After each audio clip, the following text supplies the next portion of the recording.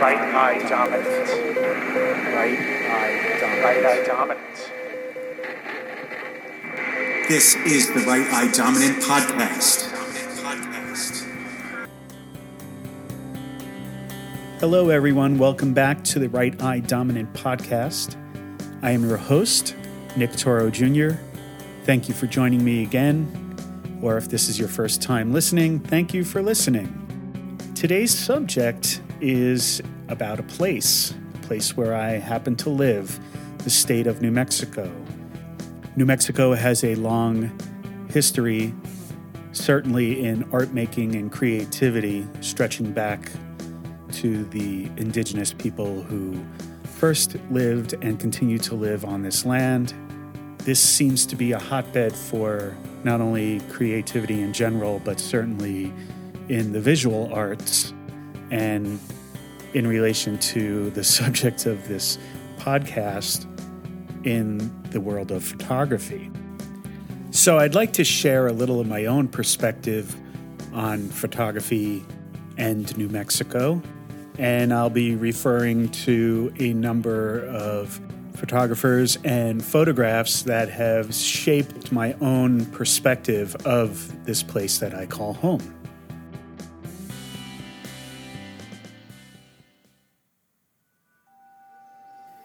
Having grown up on the East Coast in the suburbs of New Jersey, one of the most common questions I am asked here in New Mexico is, how did I end up living here? How did I end up living in Albuquerque specifically? It's a fairly common question for anyone who is not a native of New Mexico or Albuquerque specifically. Many people in the western United States, in the southwestern United States, and certainly here in New Mexico have migrated here from other places. And we all come for our own personal reasons, whether it's warmer weather, a slower pace of life, a more affordable existence. And all of these reasons could apply to my own experience, but none of them really touch the real root of what appealed to me about New Mexico in the first place. My first impressions of what New Mexico looked like came via artists. And like many people, I discovered the landscape and the colors of the state through the work of painter Georgia O'Keeffe. I certainly was introduced to the vastness of the landscape through the photographs of Ansel Adams. And I think the work of O'Keeffe and Ansel Adams are certainly an entry point for a lot of people, their first sort of connection to the state of New Mexico through the work of another artist. And, you know, these initial views, they didn't exactly call me to the place. They certainly did shape my impression that New Mexico was nothing like the world I knew, certainly in the world that I was growing up in suburban New Jersey. It wasn't until a few years later, when I started studying photography in college, that I became more aware of New Mexico, specifically through photographs. And I was really introduced to what I realized was a uniqueness of this place, and certainly idiosyncrasies of this place. These things started to seep into my consciousness as I discovered the work of Garry Winogrand, Lee Friedlander, Robert Frank. These three photographers shot images here that I started seeing in photo books. They all seemed that they had a level of oddness to them, or a foreboding, or certainly, especially in the imagery of Robert Frank, conveyed that there's a desolation unique to the state of New Mexico. I found these images perplexing, for sure, not only in what they showed, but how they showed it. For example, photographed by Garry Winogrand that he took in the Northeast Heights of Albuquerque in the 1960s, it shows an infant alone emerging from a dark garage into a driveway that is what really appears to be taken on the edge of the world. The photograph was taken in a development of an area that was just growing in Albuquerque at the time, and you could see off in the distance the Sandia Mountains I did actually find that house and went by it a few years ago, and the development in that area is now complete, and you would have to struggle to recognize the house from the photograph, but it definitely is still there, and it's just an interesting illustration of how much this place has changed. There's an intriguing photograph by Lee Friedlander that was shot here in Albuquerque that still, when I look at it, I get drawn into this world of oddity and complexity. It's a photograph that was taken on Central Avenue, which is Route 66 here in Albuquerque, the corner of Central Avenue and 12th Street. And the photograph is a mishmash of utility poles, telephone wires, traffic lights, buildings, fire hydrant, streetscape, and there's this sort of disjointed complexity to the photograph. There's something that really strikes me about this photograph and why I love it so much. First of all, there's in the distance of the photograph is the Dog House, which is a hot dog joint with a great neon sign. You could still drive by and see the same exact sign that's in this photograph from the 1970s. And Dog House sign is basically obscured by a traffic light pole. And then on the other side of the photograph is an actual black dog that's sitting on the side of the street looking out at the crosswalk.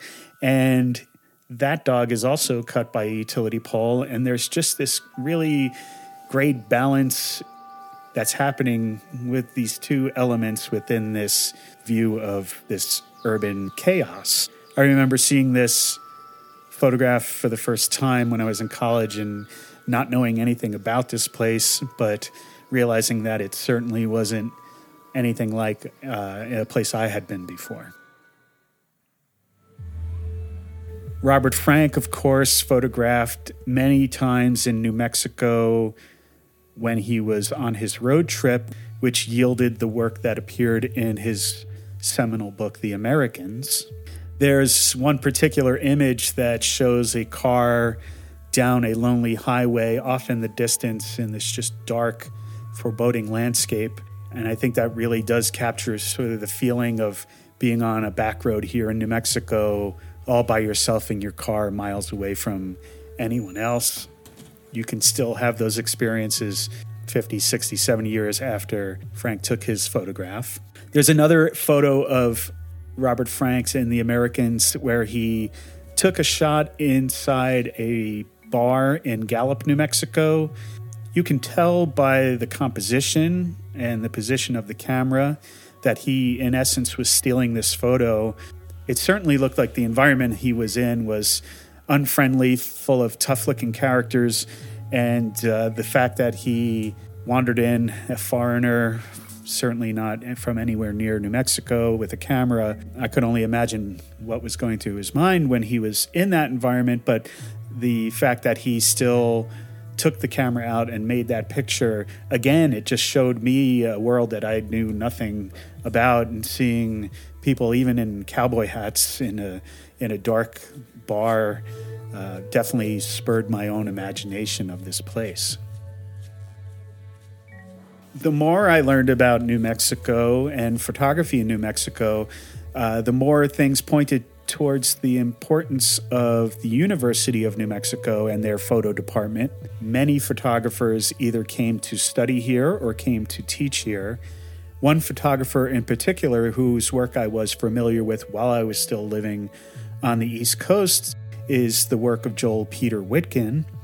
Joel Peter Witkin studied at UNM. I consider Joel Peter Witkin a dark wizard of photography. His subject matter is often unsettling. He features people who are missing limbs. He features cadavers. He features people with physical abnormalities, and he treats them in very high regard and in a very artistic manner. I do know people who have posed for Joel Peter Witkin, and actually I've gone to hear him speak numerous times here in New Mexico at gallery talks and book signings. And it really is interesting that there's obviously a particular style that he applies to his photographs. The subject matter might be unsettling to some people, but you look at these photographs and you realize that these are real people that he's photographing. The fact that he certainly found subjects to populate his images here in New Mexico definitely says something about this environment, and I'll leave it at that. Another photographer that I became familiar with is a man named Thomas Barrow. And again, Barrow is associated with the University of New Mexico, and I believe he was a professor in the photo department for many years. The work of his that I first discovered was in a series called Cancellations. They seem like random snapshots of the urban environment, certainly a lot of them taken around Albuquerque. There are definitely landmarks in his photos that you would recognize if you drove around town here. But the photographs themselves all have some kind of mark or X on them. And if you look at them closely, you will notice that Barrow was actually striking a blade into the negatives of the photos that he took. And then he decided to print and display them. And so there's a lot of questions about this. Why would anybody put an X through their own work? Why would somebody intentionally damage what is held by photographers as sort of the original pristine capture of a scene? That confused me when I first saw these photos. I'm intrigued by it still. Barrow's work and this Cancellation series in particular opened a lot of doors for my own work and exploration of hand manipulation of my own negatives and prints. And so in some ways, I feel that here in Albuquerque, I have a bit of a kindred spirit as I explore my own visual output. So the last photographer I want to talk about in depth here is a photographer named Danny Lyon. Danny Lyon was a photographer who grew up and started his career in New York City, but he somehow ended up here in New Mexico. And the work that I first saw of Danny Lyon was in a book called Pictures from the New World. Really had a profound influence on how I perceived New Mexico before I got here, and continues to inform how I view this place that I live in. Danny Lyon, like myself, left the East Coast. He, what I would call a refugee from the pressures of the relentlessness of urban life. I think that would definitely apply to my experience as well. And the fact that Danny Lyon ended up in a small town in New Mexico in the early 70s, settling outside of Bernalillo, New Mexico. What's really interesting about this work is that you see not only the landscape and the unique light of this place, certainly the shadows that are cast in Danny Lyon's photos and the skies, certainly after storms that just sort of are the backdrop for his photographs, are highly recognizable to anyone who's spent any time here in New Mexico. But the fact that he ended up in this small town, which is traditionally an old Hispanic settlement, not really a destination for outsiders, that's for sure. Certainly not when he arrived there in the 70s. The fact that he was given access to the local community. His photographs are very intimate. You see a lot of young men, children, families in these photographs. He gained access as an outsider to document his new community. These photographs also then extended into Danny Lyon's film work, which I think is a whole other discussion, but certainly worth exploring to see a sort of a moving picture version of his still photographs in a cinema verite style. I know that Danny Lyon is still here in New Mexico and he's producing work. Again, somebody from a place very far away arriving here, being fascinated by the light and the people and the land of New Mexico.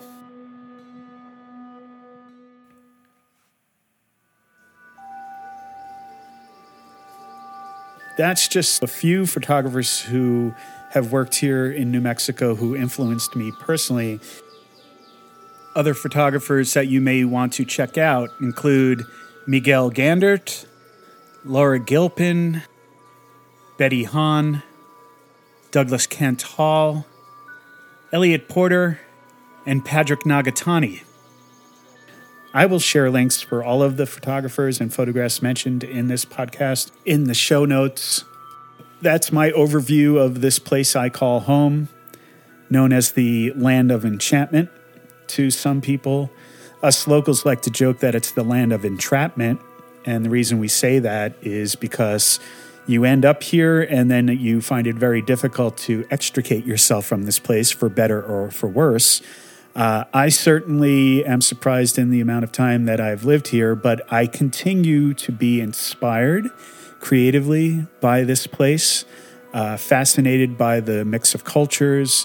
I hope that this little taste of New Mexico photography has intrigued you to discover this place a bit more for yourself. If you already live here in New Mexico, I hope this inspires you to go out and engage with our environment in a new way. And if you happen to be passing through from somewhere else, give me a shout, and maybe I'll show you a little bit of what makes this such a magical place to create.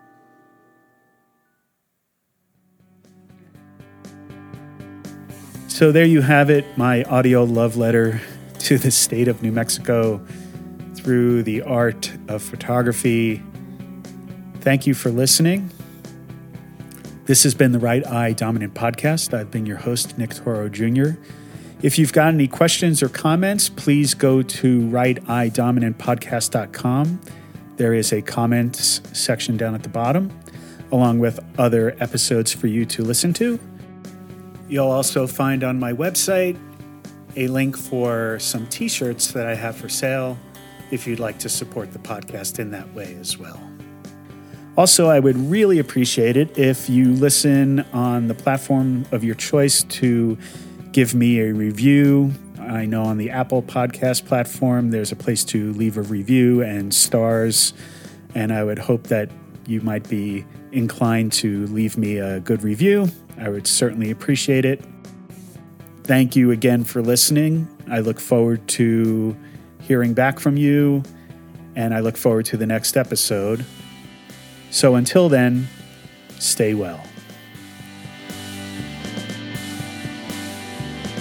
Today's episode has been a production of RightEyeDominant.art. The music for today's episode is courtesy of The Connet Project, Yazar, and The White Plains. 1, 2, 3, 4, 5, 6, 7, 8, 9, 0.